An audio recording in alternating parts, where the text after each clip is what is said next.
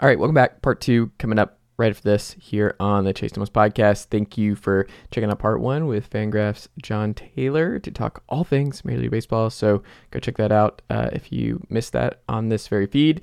Part 2 here, we got Supercross racer Kevin Moranz to talk about his career, talk about racing in Atlanta in a couple of weeks, talk about what happened in Seattle, where he's at this point in the season, growing up in Kansas, injuries over the years, how playing football helped him as a racer, and all he's got going on. I thought I was busy, and then talking to Kevin, the man just doing all kinds of good stuff all across the board, just works his tail off. So it was really cool getting to spend some time with him and talk about all of that and all he's got going on. So a lot of fun. Think you'll enjoy this conversation here on today's edition of the Chase Thomas podcast part 2.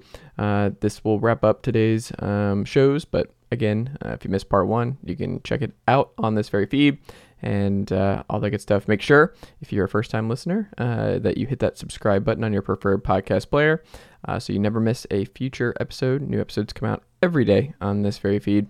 And also leave us a 5-star rating and review on Apple Podcasts or Spotify if that is how you're listening and you're already a subscriber and like what you hear. Helps other people find the show, and it helps this very show continue to grow. So if you could take care of that, it takes about 5 seconds today, I would greatly appreciate it. All right, Uncle Darren, let's go. I'd like to plug the Chase Thomas podcast. Listen to Chase Thomas. You'll be a smarter sports fan and obviously a much better human being. Matt Chernoff from 680 The Fans, Chuck and Chernoff Show here.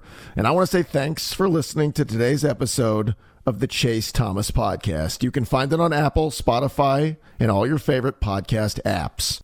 Chase Thomas went to Parkview in North Georgia. He's a local Atlanta kid, and he won't let the Luka versus Trey thing go. He interned with us back in the day, and you'll always remember him. Anyway, definitely go check out ChaseThomasPodcast.com where you can find all of Chase's previous episodes, all of his articles, and do him a solid. Leave him a rating and review if you're an Apple Podcast listener. Reminder to listen to our show, Chuck and Chernoff, Monday through Friday, 3 to 7 on 680 The Fan, and subscribe to my podcast as well. Welcome to Atlanta, wherever you get your podcasts. The Chase Thomas podcast. My nephew needs me to record. See, I already hate it. I hate it. All right, we're back here on the Chase Thomas podcast, taping this on a Wednesday afternoon. First-timer Kevin Moranz of Supercross Live. He is here. He is traveling. He is getting ready to depart. He's gotten a week off. He's got some time to recoup. He got to go back to Topeka, Kansas. How are you, sir? I'm doing good, man. Like you just said, pretty much just said everything that we've been going through. It's been a long season, but we got more racing left, and it's going to be exciting. What has been your favorite part of this season for you? The progression, really. So, we're coming off one of our best weekends, at least most significant weekends, let's put it that way.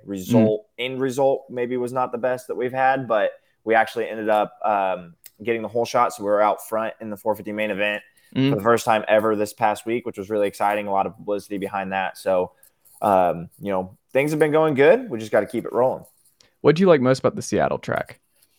I like the long start stretch, so that obviously helped me. Usually you would think that it would not, considering I'm a privateer, which means that I do not have factory support. I am not on a big factory team, more or less doing it myself, and I have a stock motorcycle, more or less. So you think a longer start stretch would hurt somebody more that's on a stock bike against the modified engines and everything that these guys have. I don't know. Somehow I made it work, and I was all about it. So, other than that, the fans were great. And yeah, just getting that experience, getting out front and having that first time experience was really big. Where's your favorite place to race?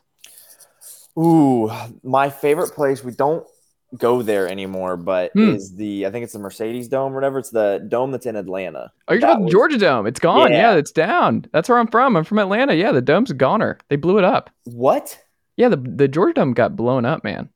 It's now Mercedes-Benz. Yeah. No, so I think we raced in the Mercedes-Benz. Oh, yeah. When it was closed. Yeah. I was thinking because I went and saw y'all at the Dome back in the day. And there was a couple other, I think Cade mentioned that he loved the Dome. Everyone liked that one more than, because the feel was better. It's just more corporate-y and you're farther away. in Mercedes-Benz. It's too nice. Like Yeah. the Georgia Dome was grimy. It was more earthy. You felt more like you're actually on the track with the Yeah. racers. Okay, I feel that. I don't yeah. think I wasn't racing when they were in the Georgia Dome, Yeah. whatever. I only started racing Supercross 4 or 5 years I'm not ago. even sure you were alive. Yeah, exactly.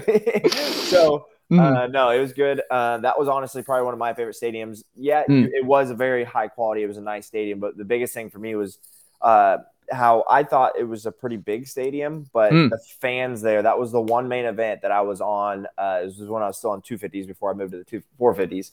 Where I was on the start line and all of us were like obviously revved up, getting ready to take off. And like I could almost hear the stadium and the fans more than I could hear my bike. And I've never experienced that before. So I was like, that was pretty badass.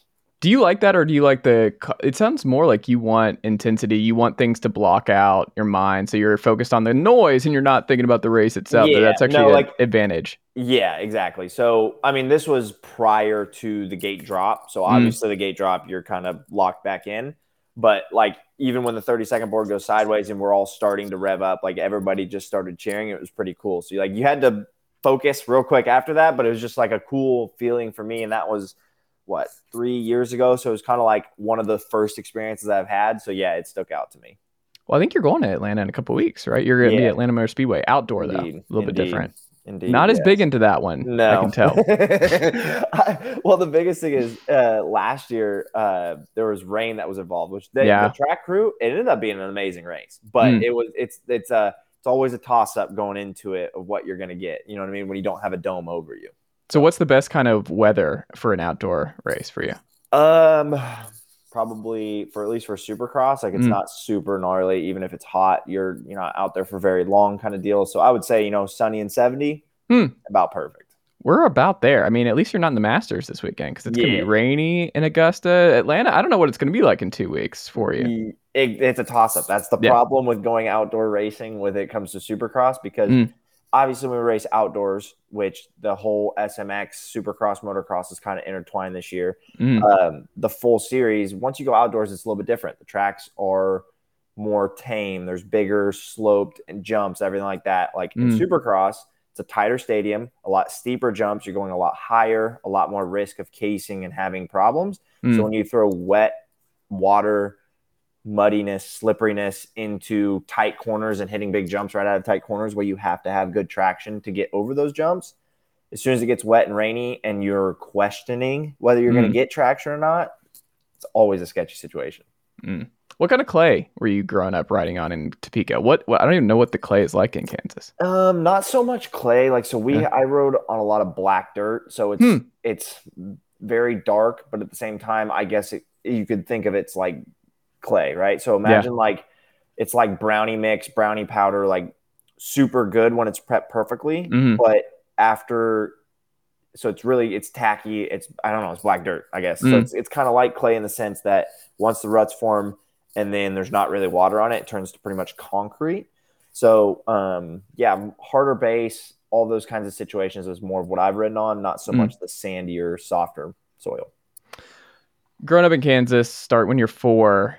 I mean, what got you into Supercross originally and just riding dirt bikes? And how was that advantageous for you to grow up in that part of the country and racing? So that's kind of difficult. So I moved to Manhattan, or to Topeka, Kansas. I was born in Manhattan, Kansas, which is only like an hour away. Moved Kansas to Topeka. State. Yeah, exactly. That's where my brother went to college. There you go. So, the Little Apple. Yeah. So long story short, we moved there when I was like 2, 3-ish, as long as I can remember, obviously. We went over to meet our neighbors, which are the Titmans and Timmons. So we kind of had a little neighborhood of riders, I guess. But when we went over to meet them, their kids were on little like P-dubs and 50s and stuff. So like you got to imagine me, I'm 3 or 4 years old. My brother's 4 or 5 years old, 6 years old, something like that. Like we're 15 months apart. So I obviously don't know when we went and saw them. But long story short, we're little kids. We see other little kids on dirt bikes and we look at our dad. We're like, yo, we want those things. And then, so that's kind of how it started. We were just racing locally with our little, neighborhood squad, I guess, going to the local tracks and racing and riding during the week. And it's just kind of grown from there. And then we started going to Loretta's, which is the Amateur National, as all kind of a group. And then, once I graduated high school, I decided I wanted to try to take this seriously and started traveling the whole circuit situation, building a name for myself. And here we are today. What do your parents feel about it? Do they watch? Are they nervous? Like, do they give you pointers? How does that go? Yeah. So my dad obviously is kind of like my right-hand man all the way through racing. He was always the one that took me up to the line and everything like that. They don't have like the freedom to be able to come to all the races that they want to come to. So they watch primarily on TV. They come to maybe 3 or 4 races a year, at least Supercross a year, and then maybe an outdoor or 2. So, 6 races a year kind of deal out of the 30 that we have. So they watch on TV a lot of times. They're very nervous. My mother is an absolute mess. My dad is kind of, a little bit more chill. He's been around me a little bit more in the racing scene. So it's obviously stressful for them, but I think they're pretty, at least at this point, because obviously when I turned, 17 when I was graduating high school, and I pretty much was like, hey, like I'm going to go pursue this because I really like this. And obviously I've been doing good at it the last couple of years, kind of growing a name in the amateur ranks. So it's time to go professional. They were pretty much like, if you want to do this, you've got to find ways to support yourself to go do it. Like we're getting ready to help your brother go into college. So neither of my parents like own their own business or anything like that. So that's why they don't have a whole lot of freedom. So obviously money was tight. So I had to get creative. And that's why I created a bunch of things within my program, which is kevinmoranz.com, which is all the information on my program. But, that required me to go business to business pretty much in Topeka, my little local area, rally up some support. Obviously, when you're going through that situation, like salesman, like you get told no 99 times, but you get told yes that one time, and that's that one time that you need. So I learned a lot doing that and just kind of grown my program since then, doing helmet wraps per round for different companies, bike branding, Patreon, so fans can get included and actually support me on a monthly basis. And at certain tiers, they can get their names on my bike. A lot of different cool things like that to fully fund my own program. And so I'd say my parents are pretty proud of that. Man, you're just ready for your post media or your post career in media. Like you've got your own like that's what's going to happen here is you're just going to have your own thing. We're going to see you and Bubba you've created your own podcast network and all of that. And you're selling the ads. They're just James and everybody, Ricky Carmichael, they're just all doing their own shows on your network. And you've got all the advertisers. I see what the long game is here. Yeah, exactly. So I've actually had a lot of people tell me that too. So obviously, we're in the game. We're, going after results right now. So I'm not really stressing too much about what I do in the future because I feel like I've got a lot of different avenues. And obviously, the companies I've worked with, the way I can kind of talk in front of a camera and stuff, I obviously exploit that to help me with sponsorship. But we're going for results and having fun with it for now. What's been the gnarliest injury you've ever had? Obviously, a lot of racers, we hit our heads a lot, which is not very good. But I compound fractured my tib fib in 2018, which was my rookie year going into Supercross. So November of 2018, training Supercross, getting ready to go to Supercross for my first year. Had that whole scenario happen. So that threw me into coming into Supercross late, getting a couple rounds, and then moving into outdoors that year. So that was probably the gnarliest one I've experienced. Do you think about it at all when you're riding? Like, do you think I got to be careful with this turn? I got to be careful with this jump. Like, is that even in your mind? Or are you just I've always been so curious about this. Like, what's going through your mind? No, not really. I mean, obviously, as soon as you come off that injury and you're trying to get back in the game, more or less, it's a thought that goes through your mind. Like, it's still tender. It's still like kind of painful. Like, you don't want to do anything stupid. But, once you get a year past an injury and you're not feeling effects more or less of it, it kind of escapes your mind and you're just kind of back to focus mode. Like, you understand, like, you're not going to risk it too much. Like, that's what I think a lot of these guys that are getting older in their careers, they've had gnarly injuries. So then they're not still sending it like these young bucks that haven't had the injuries yet. It's because they're a little bit wiser. So it could obviously not make them as competitive because they're holding back a little bit. But at the same time, that's only if you've had like several injuries to the same spot over and over again. More or less, a lot of racers in our industry, at least at our level, are just kind of scraping it. Don't think about it, because if you think about it, you're not going to be one of the people in the main events kind of deal. What are you thinking about it? Like, not from the injury front, but just like when you're going out, like, do you listen to something to get you hyped before race time? Or are you just quiet time to get ready? What's your pre-race and then the gate drops? What are you thinking and how do you get ready for it? So going into, let's just say like the first let's say 30 minutes before, right? Mm. So 45 minutes before, you get kind of like a little warm up if you haven't already raced that night, or obviously if you say we're going into the main event, right? So you get a little bit of spin, you just kind of get warmed up a little bit, you go up to the line, and then honestly, like the, top 10 and back of the main event. So the main event's 22 riders, the best 22 riders in that given night, more or less, from all over the world to an extent, because kind of like what we've explained is we are racing the NFL of our sport. Yeah. And imagine all of the NFL, there only being 22 people that can play or like have a shot in a given night. So like that's the cream of the crop are in the main events to an extent. So when we're going up to a main event, honestly, like there's a lot of people that are just good friends up there. So it's kind of, unless you have a gnarly night getting to the main event or a scenario happen, like you're always kind of up there goofing around, not goofing around, but like you're having conversations, looking at the track, but also conversating and trying to have a good time. Cause like it's a stressful night, right? So that's probably 30 minutes to 15 minutes before gate drop. 15 minutes before gate drop, everybody kind of shuts up and just focuses. And then, 5 minutes before gate drop is usually you have your sight lap, you come back, and then we swap out goggles, make sure I have a fresh set of goggles so that if I got sprayed during the sight lap or anything like that, we're solid there. A few words exchanged between my mechanic and I. We set the whole shot device, and then from there, I have a little handshake that I always do with whoever's helping me that I always did with my dad back in the day. So do that, and then it's just full focus mode on, what I have going on for the next 3 minutes before the gate drops. And that's pretty much what it is. Who's the funniest? Like when in that 30 minutes before, who really keeps the mood light? I don't know how much you know about our industry and whatnot, but Aaron Plessinger is obviously a fan favorite. AP is pretty funny. Shane McElrath, I talked to him quite a bit on the line. Kyle Chisholm, like there's like Benny Bloss, Grant Harlan, Josh Cartwright. Like there's a bunch of guys that Cade Clayson, like you said.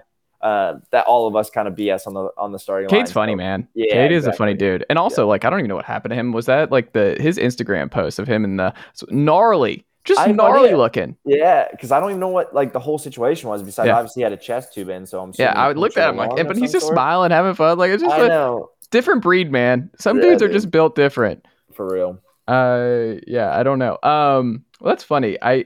I mean, and then you have like Jet, where you're like, "Hey, do you want to sit this one out?" Like, hey, are you sure? Like, what if you just took this one out? Like, come on, just sit this one out. Like Jet, he rides. So I'm staying down here in Florida with a family that trains at Jet's compound, and whatnot. So, and Benny Bloss trains there as well. So, like when we fly out of Tampa, a lot of times it's either with Benny or Jet is on our flights as well. So, it's pretty fun to be able to talk with those two guys, and obviously Jet being Jet at this point, just kind of getting a scope of what goes through his head and how he's just so much of a kid still, but yet he's such a massive figure in our sport. It's pretty cool to see.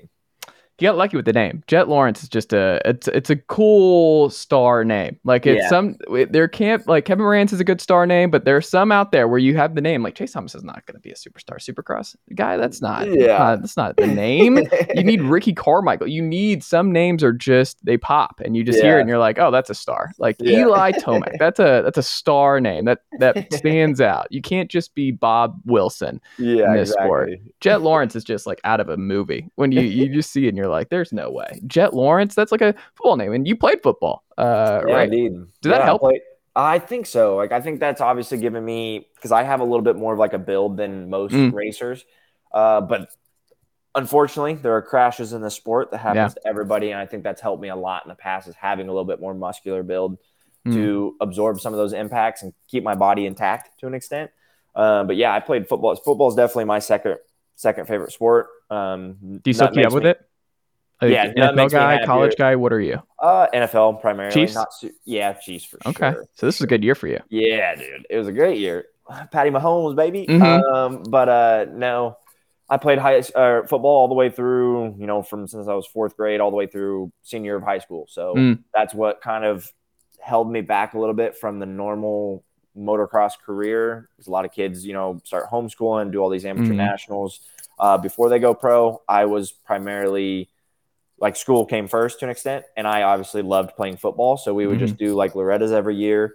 We'd do that one amateur national. Besides that, it was, school and playing football and whatnot. So That's definitely my second favorite sport. Like I said, nothing makes me happier than when fantasy football season rolls around and I get to play fantasy with all my boys and whatnot. So yeah, definitely. Is there a Supercross fantasy league? Yeah. So Pulpamax has a full fantasy league that's full on. I think Rocky Mountain has one as well. Okay. And then there's Moto Bookie, which is kind of like a betting situation. It's kind of like are y'all gonna get like a Tommy Pham situation from this past year in Major League Baseball, where there's gonna be a fight during a race, and people are gonna like, why are they didn't crash into each other? It's just over fantasy football. It comes out later that's what it was, a bad trade that they were not a fan of or something like that. I was not aware of that. Yeah, Tommy Pham, like there was a Major League Baseball feud. I think it was Jock Peterson and Tommy Pham where they got into a fight and they're not on the same team, and it was just because it was a fantasy football related issue. Oh boy. Yeah. They take it serious, man. Fantasy football, it's a religion. Well, there's a lot of, like, at least at the top, wherever the people in Vegas and playing and whatnot, there's a lot of money that can go into that stuff. Yeah. So it's a big deal. It's a big deal. When you're not racing, what are you doing? Wow, I just got something stuck in my throat. Sorry. I'm so sorry. That just like really caught me up. Anyway, when you're not racing, what are you doing? Honestly, it goes, at least in Supercross season, it goes back to primarily work. So obviously training, riding, and I do my own bike work. I don't have a mechanic or anything like that. So that absorbs a lot of time. On top of that is going through, keeping sponsors happy, just PR work, discussing ideas with them, marketing strategies and whatnot. Obviously, finding helmet wraps and bike branding, so different companies that want to support us at select rounds or individual rounds. Moranz Mafia stuff. So that's obviously the whole Patreon system I have that fans can support me. So keeping on top of all that stuff. Social media for not only my stuff, but the Moranz Mafia stuff. Like, I could go on and on, travel, figuring out flights, hotels. There's so much that goes into it that nobody really understands. And you're doing all of it. Yeah, it's a full-time gig. But I love it. That's like why I have such a creative program is I truly do love the business side of things just as much as I do the racing and riding side of things.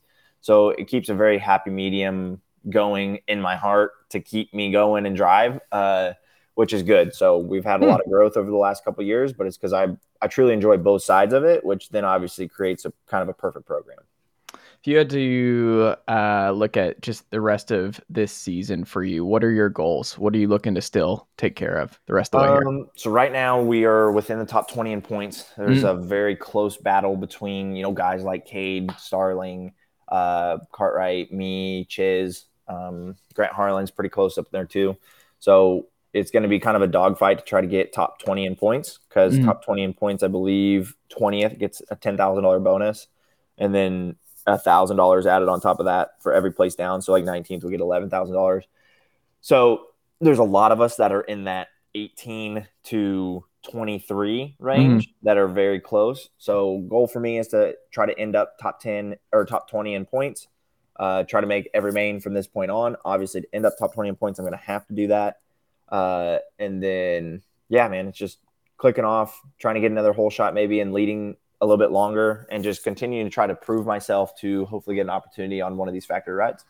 There you go. I love it. We'll wrap up with this. What can you plug? What can the good folks, I know we talked about it a little bit with the Patreon and everything else, but how do people support you listening to this very program at this moment? Yes. KevinMoranz.com is where you can find everything. I have to give a quick shout out to Tank Masters, Coy, Gree, Champion, Canvas. There's a lot of great people that are a part of the program. However, if you want to join the program, KevinMoranz.com, hit that Join Moranz Racing tab or Moranz Mafia tab. You can join in as a Patreon.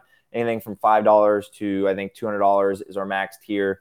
Certain tiers get you different benefits. We do giveaways, goggles, signed number plates, stuff like that. You can get your name on the bike, helmet wraps, all sorts of stuff. So everything's at kevinmoranz.com. So I appreciate everybody tuning in. We do a vlog every single weekend as well. So go check it out on YouTube, Instagram, moranz.80. Other than that, grab some merch and support the program. Man, I thought I was busy and I'm out here grinding. And then you're just like, I'm never going to be like, yeah, I work a lot. I work really hard. It's going to be like, no, not compared to Kevin. Like somehow Kevin is just like another level that I didn't know you could get to. Well, I appreciate that. Well, there you go. Kevin, good luck the rest of the way. And I'd love to talk to you again soon. Indeed. Appreciate it. This is Ben Ingram, radio voice of the Atlanta Braves, and I'm here to tell you that you've reached the end of today's episode of the Chase Thomas Podcast. As a friend of the podcast, I'd like to say thank you for listening to today's episode and hope you return for the next one. To show your support for the program, tell a friend or coworker or even a family member about the program. And if you're an Apple Podcast listener, leave the show a rating and a review. It goes a long way. That'll do it for me. But don't forget to listen to myself and the rest of the team at 680 The Fan and the Braves Radio Network this season. Go Braves! Chase, I think I'm going to hear more about you.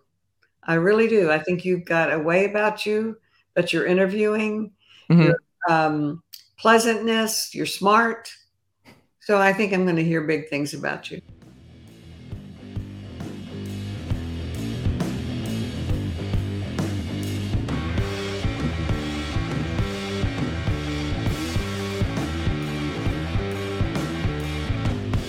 Nicely done, nephew.